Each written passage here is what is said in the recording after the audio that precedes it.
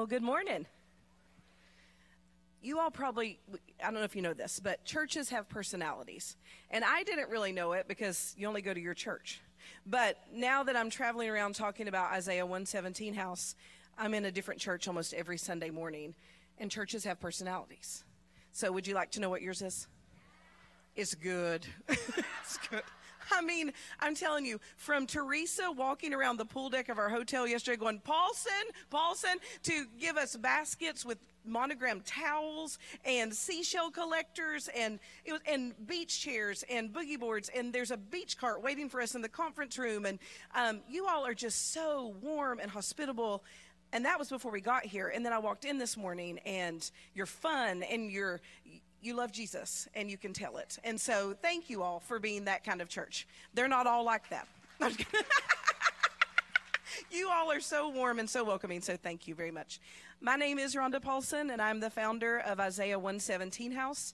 And my favorite thing to do is to share the story of Isaiah 117 House, because it's not my story. It's God's story. And it's a story about the God that we love and the God that we serve, building homes for children that he's never forgotten. In 2014, I was a cheer and dance coach at a small university and an anatomy professor, which meant I worked in the cadaver lab, and then I picked up my pom-poms, which was weird, but that's who I am. Married to my college sweetheart, Corey, who's here with us this morning. 2 beautiful children, Sophie and Mac. Life was good, easy, predictable. And I wouldn't have told you that I had any regrets, but if you had really pushed me, I would have said, well, I did always believe that I would adopt. I mean, as a like high schooler, I would tell my girlfriends, I'm going to adopt a baby someday. College, I would tell my college roommates, I'm going to adopt a baby someday. And how that never came up in the 2-year courtship with Corey or premarital counseling, I'm not sure. But sometime in that first year of marriage, which was 1997, I said something like, I cannot wait until we adopt. And he was like, what? I was like, yes, the Lord has always told me I would adopt. He was like, that is so funny. The Lord has always told me I wouldn't. And I'm like, what? And Corey is one of those guys, he really believes if mama's happy, everybody's happy. He lets me have my way about pretty much everything except this. We would be at church. It would be Orphan Sunday. They would show some horrible video about a child not being chosen. I would be under the pew doing the ugly cry, and he'd be like, you need to get up. People are looking, Rhonda. I mean, nothing. And so 1997 till 2014, I call that patience. 2014, I was homesick from work, which never happened. I was laying in my bed watching the Today Show, and it was National Adoption Month. And they are on the plaza, and they have a judge, and they are literally making forever families right there on the plaza. So I am bawling because I'm supposed to adopt a baby, and my husband won't let me. And then they announced 75% of the children being adopted that day were being adopted through foster care. In 2014, I knew nothing about foster care.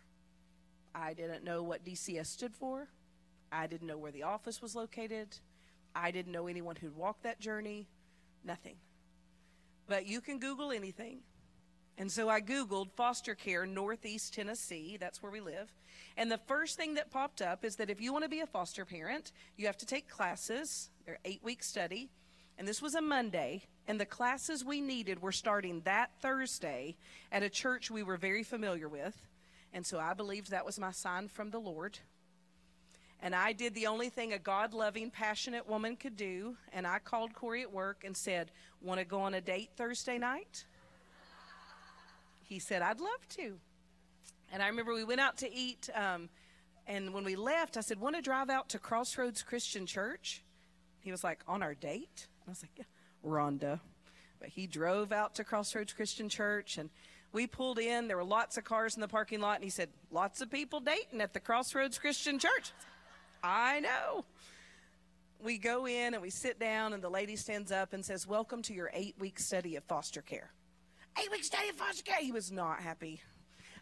They had left a notepad for us to write notes about the children. And he was writing hateful little notes and shoving them over to me. And I was like, we're going to get kicked out. And he's like, I hope so. I mean, not happy. And I don't know what it says about our marriage, but we left that night and we did not speak a word of what had just happened. We drove home in silence. We went to bed. We got up the next morning. Good morning, Schmoopy. Well, good morning, honey. Lived life like normal till that next Thursday when we met in the driveway and we drove out to class in silence. We drove home in silence. Week 3, we drove out in silence. We were coming home week 3, and he said, I don't want to do this. And I said, well, fair enough. I mean, I tricked you into it. You've been a great sport. We made it 3 weeks. Fair enough. And he's like, oh, don't fair enough. Me, Rhonda. And I said, what? And he said, you and God have wrecked me. I'm a wrecked man. He's like, I don't want to do this.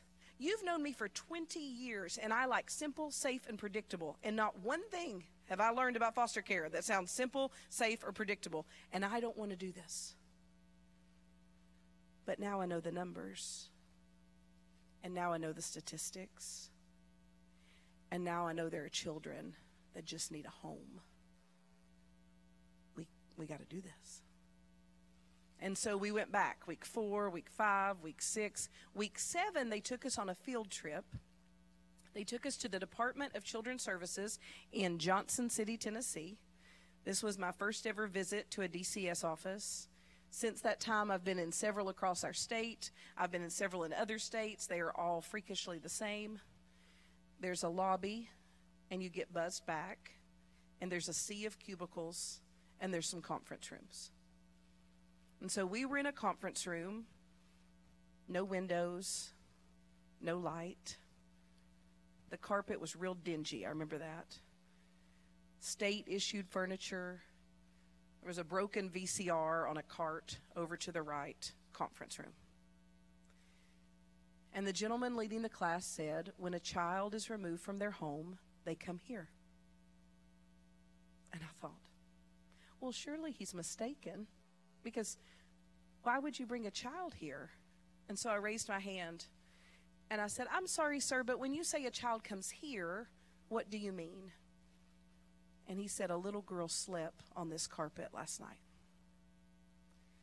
And I remember there was a physical pain in my chest. I remember my shoulders got real heavy, and they went toward the table, and I couldn't pick my head up, and I couldn't stop seeing her. This 6-year-old little girl who lost the only mama she'd ever known. And although we might not approve, she did. And if she has anything with her, it's a black trash bag. And now she's sleeping on some dingy carpet alone. And in that moment, I wasn't mad at the system. I wasn't mad at caseworkers. I was mad at God. And I started yelling at him in my mind. I was like, this isn't fair. Like, that little girl has done nothing wrong. Who's going to tell her? Who's going to tell her she's loved? Who's going to tell her she's not in trouble? Who's going to tell her? Who's going to tell her there's hope? And I heard God say, these are my children. What are you going to do? And I thought, what am I going to do? I'm a cheer and dance coach. Like, what? It was too big. It seemed way too big to say yes to. And I don't know why the creator of the universe invites us in. He doesn't need us. He wants us. And he invites us into his work. He invites us in through prayer and through scripture and through an experience and through someone that keeps coming across your path, into a thought that won't leave your head or your heart or your gut. He's inviting us in. And in that conference room, he was inviting me in. But it just felt too big. Because I was so mistaken, thinking I would have to do it. And so we finished week 8, and we went back to our simple, safe, predictable life for almost a year, till November 5th of 2015 at 3:30 in the afternoon. I got a call from a caseworker that a 9-month-old little boy needed a home. And I said, ma'am, I'm going to do something very uncharacteristic. And she said, what's that? I said, I'm going to ask my husband if this is okay. She said, it's a good idea. And I called Corey at work and I said, tell me you'll love me no matter what. And he said, you wrecked the car again? I was like, no. Tell me you'll love me no matter what. And he said, what's going on? And I said, we're about to get in the hottest mess we've ever been in. He said, there's a baby. I said, there's a baby. He said, I'm on my way. And so we loaded up our daughter, Sophie, who was 12 at the time, and our son, Mac, who was 9. And we drove to the back door of the Carter County Department of Children's Services. When they opened the doors, there was this fair-skinned, fiery redhead, chubbiest 9-month-old I'd ever seen. And his outfit was way too small, and when I asked about it, they said, well, actually, the outfit he was wearing was so filthy, we had to throw it away. And we tried to bathe him in our drug testing sink, but when you get him home, he desperately needs a bath. And then they handed me his one possession, was a diaper bag, and I was instructed not to take it in my home for the next 12 to 24 hours so the roaches would crawl out. That was the day that I learned that not in some far-off country, not in some other land, here, in our country, our children enter foster care in a borrowed outfit with a roach-infested diaper bag. But he smiled, and he reached for me, and his name is Isaiah. And so we took Isaiah home, and, you know, the presence of God, there's something about saying yes. There's something about taking that step of obedience that's bigger than you, that doesn't make sense. Saying yes to something that your friends don't understand and your family doesn't understand. There's something about taking that step, and God shows up. Like in our home, there was more joy and more love and more energy. And so we started joking that it was like we had our own little prophet, Isaiah. And so I would go in the morning and I would say, well, what's your message from the Lord today? You know, he'd just coo and laugh. And so we started reading through the book of Isaiah, and we landed on Isaiah 1:17. And Isaiah 1:17 basically says, do good, seek justice, take care of the widow, take care of the orphan. But I don't like it when people grab a verse because it like fits nicely with what they're doing or would look cute on a coffee mug or a hashtag. Like, what's the context? Like, who was God speaking to? What came before it? What came after it? And so if you really take a close look at Isaiah 1:17, God is speaking to his people. And if you look at what comes before it, he's actually quite frustrated. He says, you think I want what you're currently doing? You think I want these new moon festivals and these sacrifices? No. They are making me sick to my stomach. What I want from my people is for you to do good and seek justice and take care of the widow, take care of the orphan. So that became our family's verse, and we started walking our first foster care journey with a little boy named Isaiah. And from 2015 till 2017, what we would learn, we would not be able to walk away from. Because once you know, you know. I would learn that the DCS office was 3 minutes from my house. I would learn there was a world of pain going on down there that I never learned about in a church pew or at Mommy's Day Out or at Kinder Music or in my small group. We would learn about Removal Day. When I was a high school teacher, before I taught at the college level, I knew about children being removed. And in my ignorance, I thought it was to be celebrated. I thought, yay, they'll be safe, they'll get a bath, they'll be at school every day next week. Yay, Removal Day. But then God let me see it through the eyes of a child, and there's nothing to celebrate. They lose mama, and they will always want mama. They lose their home. They lose their pets. I can't tell you the children that come into an Isaiah 1:17 house and say, do you think I'll ever see my cat again? Do you think I'll see my dog? Because sibling groups are hard to place, there's no promise that they'll be placed with their siblings, the only ones that understand that journey. And because we never have enough foster homes, there's no promise they're placed in their same county. So now they just lost their school, that teacher that's been so kind, their friends at recess. Every aspect of this child's life comes crashing down, and that child in that traumatized state goes to an office to sit and wait. Sometimes 2 hours, 6 hours, 12 hours, 3 days. No bed, no bath. They wait. And they've done nothing wrong. The second thing that stood out to us were case managers themselves. Somewhere along the way, caseworkers became the villains. Caseworkers are not the villains. We always say, we're not coming to town because DCS isn't doing their job. We're coming to town because it's an impossible job. Like, how do you take a traumatized sibling group of 3 and a mountain of states paperwork and sit in a cubicle and tend to both? It can't be done.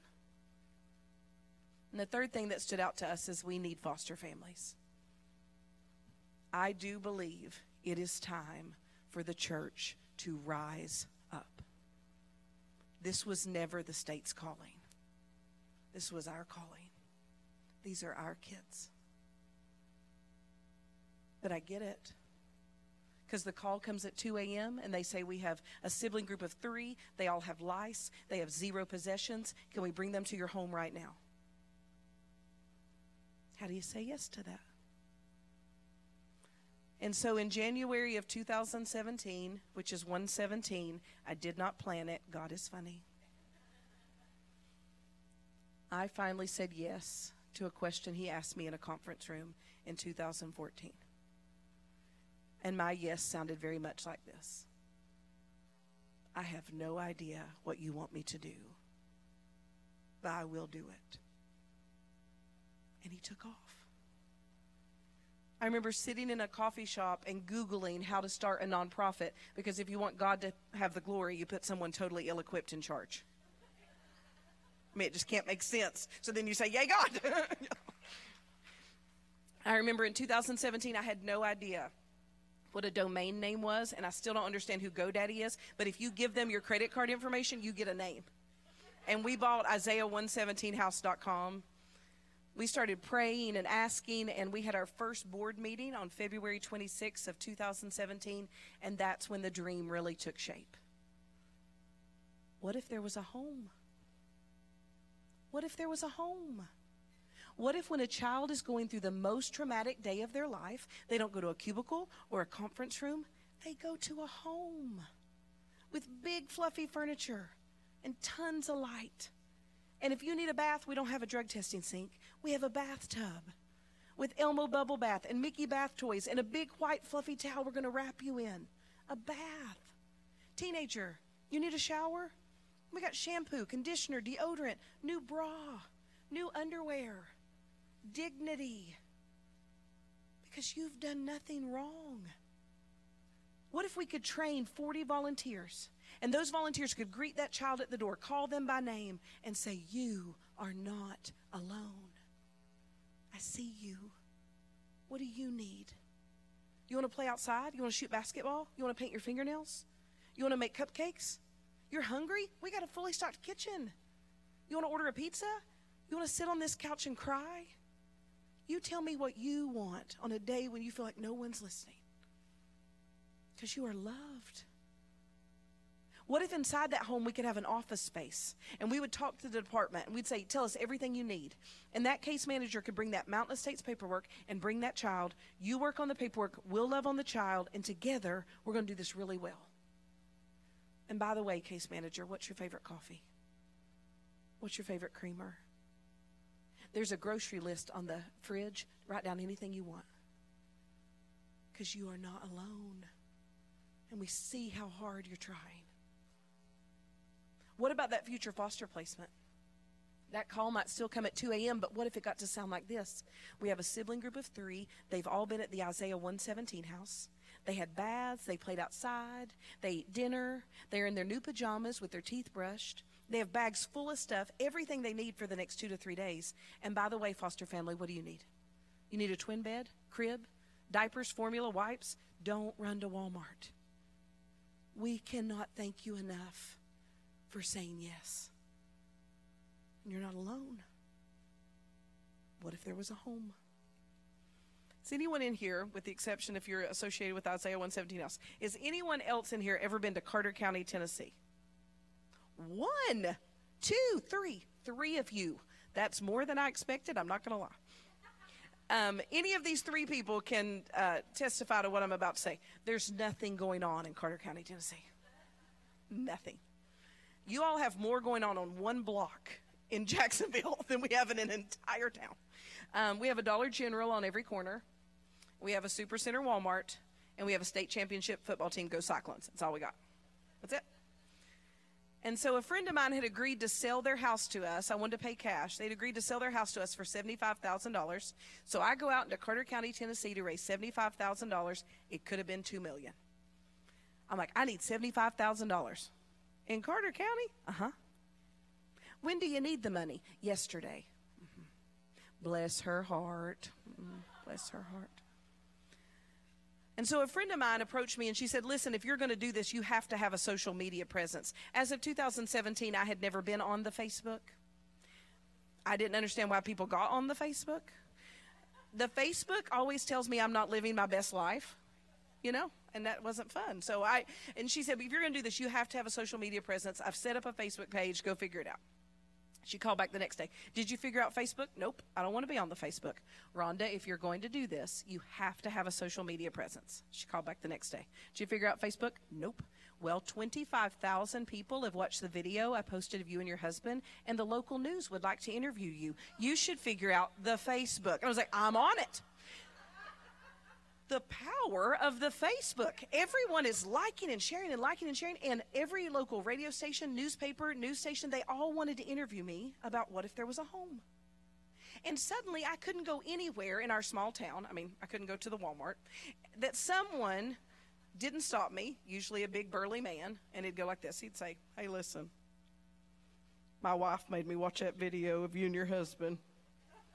I was crying in my coffee.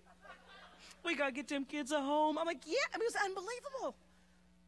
And then a friend of mine made 12 T-shirts on her kitchen counter with a cricket. They said, love, you're not alone, because that is our slogan. We want that child to know they're not alone, that caseworker, that foster parent. Our logo on the back, 12 shirts. Well, I'm supposed to post every night at 9. There's something magical about that. I don't know. And so one night at 9, I said, Corey, can I post a picture of you wearing this shirt? He's like, yeah. I was like, do you think people will think we're selling them? He's like, no. We had 100 orders in 30 minutes.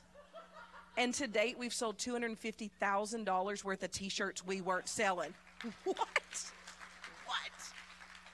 So then I'd be at the grocery store and somebody'd grab my groceries and say, run out to your van, get me a large and an extra large. And I'd be, okay. And I was selling T-shirts out of the back of my van. Everybody's liking and sharing. And then children started holding lemonade stands because they heard there were children that needed a home. $7,000 was raised that summer in lemonade. By the fall, we had $75,000 and we paid cash for that home. Come to find out, there were some foundational issues. And we needed to remove every load-bearing wall on the first floor of a home built in 1940 with foundational issues so the state would have an open concept. So I was going to use youth groups and put lipstick on this pig, but the codes department said I was not. And so I called a contractor friend and I said, hey, Travis, do you think you could fix the foundational issues and remove all these load-bearing walls on the first floor for free? He was like, Rhonda, what? Let me see what I can do. And I didn't know this, but God did. He had just been hired by the largest developer in a neighboring town. And we got called into that developer, Mitch Cox Companies, 4 days later and told if we would demo that house to the studs in the next 5 days, they would rebuild it for free. All new electrical, plumbing, windows, roof, everything. We just needed to demo it to the studs in 5 days. So I took to my new friend the Facebook, and I put out an SOS, and 23 firefighters showed up and demoed that house to the studs in 2 days. It was unbelievable. It was unbelievable. Mitch Cox Companies did $90,000 worth of work to that home, never charged us a dime. Keller Williams did our entire backyard, $13,000, never charged us a dime. Mr. and Miss Cannon, they own Cannon's Fine Home Furnishings in downtown Elizabethton, Tennessee. They did $16,000 worth of furniture. And they did every room in the house except for the little boys' room, because those same firefighters came back and said, can we do the little boys' room as our Christmas project? And on the day of the reveal of the cutest firefighter room you've ever seen, they gave me a plaque, and it had their emblem in the middle. It was a verse from Isaiah, and it said, they will walk through the fire, but they will not be burned. And I started crying the ugly cry, because that's the prayer of this home. Like, these children are literally walking through the fire. But what if it could feel different? And so I'm crying. All these burly firefighters are crying. Finally, one of them says, well, you know, Mike, he just ordered that off Pinterest. I'm like, firefighter Mike is on Pinterest? Like, the entire community rallied. The nursing home held a bake sale. The car show gave us money. The football team did a fundraiser. The fire station, every aspect of this community rallied. And in less than a year, we had a debt-free home. We had a fully funded first year's budget in the bank. Every closet was full. Every cabinet was full. 40 trained volunteers. And we were ready to serve the children of Carter County. And I remember on the day of that ribbon cutting, I couldn't stop crying. And I just kept saying, thank you, Lord. Thank you, Lord. Thank you, Lord. Never in my 45 years at that time had I seen something so clearly that God was just doing it. Like, it was like watching someone else's life. And I was just giving him all the glory, all the glory. And I think he was up there laughing at me, because I think he was thinking, that is so cute. She thinks there's going to be one house. That is so cute. Because, of course, God's not going to just build houses for children in Carter County, Tennessee. And so then Washington County called, and then Greene, and then Sullivan, and then Knox, and Sevier, and Rutherford, and Bradley, and then Indiana called. Because, of course, he's not going to just build houses for children in Tennessee. And then we got fake websites, fake emails, fake names. And we were told that a small documentary company was coming to film us for 2 days. And on the day the small documentary company from New York was supposed to walk through the door, a guy by the name of Mike Rowe, Dirty Jobs, yeah, he walked through the door, because come to find out, he has a Facebook show called Returning the Favor, and they filmed us for 2 days. And our episode aired on March 9th of 2020, and 2 million people watched it. And on March 13th of 2020, the world shut down. And when the rest of the world was asking, where is God? I was watching him move mountains in the middle of a global pandemic for children that he's never forgotten. 35 states and 2 countries have reached out wanting an Isaiah 117 house.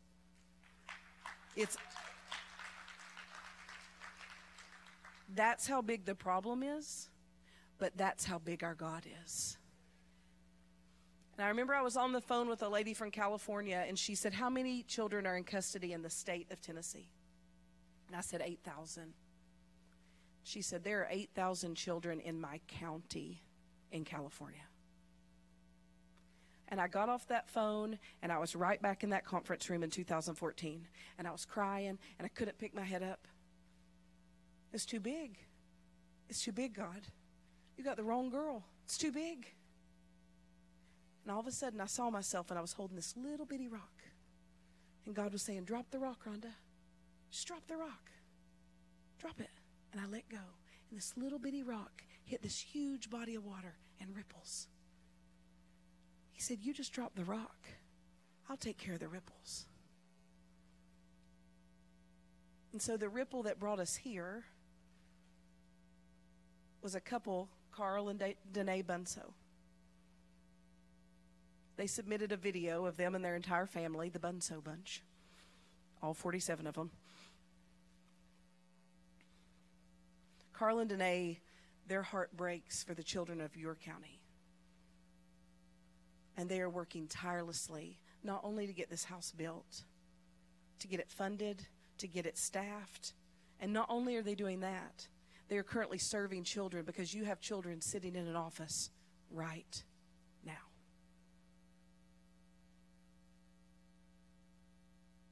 They're doing all of this on a volunteer basis because they want it so badly. And we need you. That's been the beauty of this ministry. I am watching God rally his people. I am watching God build an army to fight for these children. And I'm going to be honest with you. We've looked the other way far too long. These have always been our children. I was told I could talk as long as I wanted to, but I think he's regretting this decision at this point. He's like, wow, I could keep going. I do want to share one quick story. I'll be super fast. But I just want to kind of paint a picture of what an Isaiah 117 house can be for a child on their darkest day. We had a 5-year-old little girl go to school. This is a very common scenario. Get ready to go to the bus, and some adults and her principal stop her and say, you're not going to be able to go home this afternoon. And they take her to the office. That happens all the time. It's far easier to remove a child from school than to go into their home. And so normally that child would sit in that principal's office for maybe hours, then go to the DCS office for hours. But they live in a community with an Isaiah 117 house. And so that little girl went to the Isaiah 117 house, and she met Miss Jody, who's in her mid-70s, and Miss Corey, who's in her mid-30s. And they played, and they took a bath, and they found out she had a school program the next day, and they bought her this really pretty dress with this matching bow and lavishly loved all over her. And that night she went to her foster placement, and we made sure the foster placement had everything they needed. She had everything she needed. And that's where our work usually finishes. But about a month later, the foster family called back and said, she's getting ready to turn 6. And we asked her, like, what do you want to do for your birthday?